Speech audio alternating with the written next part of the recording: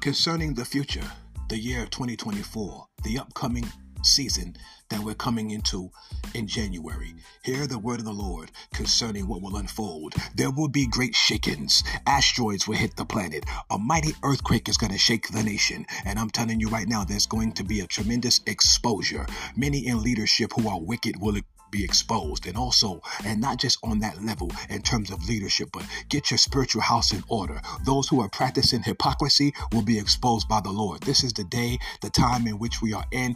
God is calling his people into the bride chamber, into the secret place, and to prepare for the coming of the Lord. So I want to caution you, watch how you live. Get the sin and the darkness out of your life. Repent if you are a believer. Call upon the name of the Lord Jesus Christ and get right with God. If you're not saved, repent and turn to God and get your life together in Christ. I'm telling you right now, because great shakings are coming, great revelation, great outpourings of the Spirit, but at the same time, the Bible says that men's hearts will fail them for fear of those things coming upon the earth. So 2024 will be the year that God will shock the world. There's going to be intensified and increased commotions and theater wars and terrorism and bombings and different things of that nature taking place in the Middle East. But also you need to understand the dynamic of what's going to happen here in the West. God is going to move across the nation. There's going to be major hurricanes, major tornadoes, major shiftings taking place, major dynamics. The powers of the heavens will be shaken, the Bible says. And I'm telling you, God is going to cause some things to happen to get this nation's attention.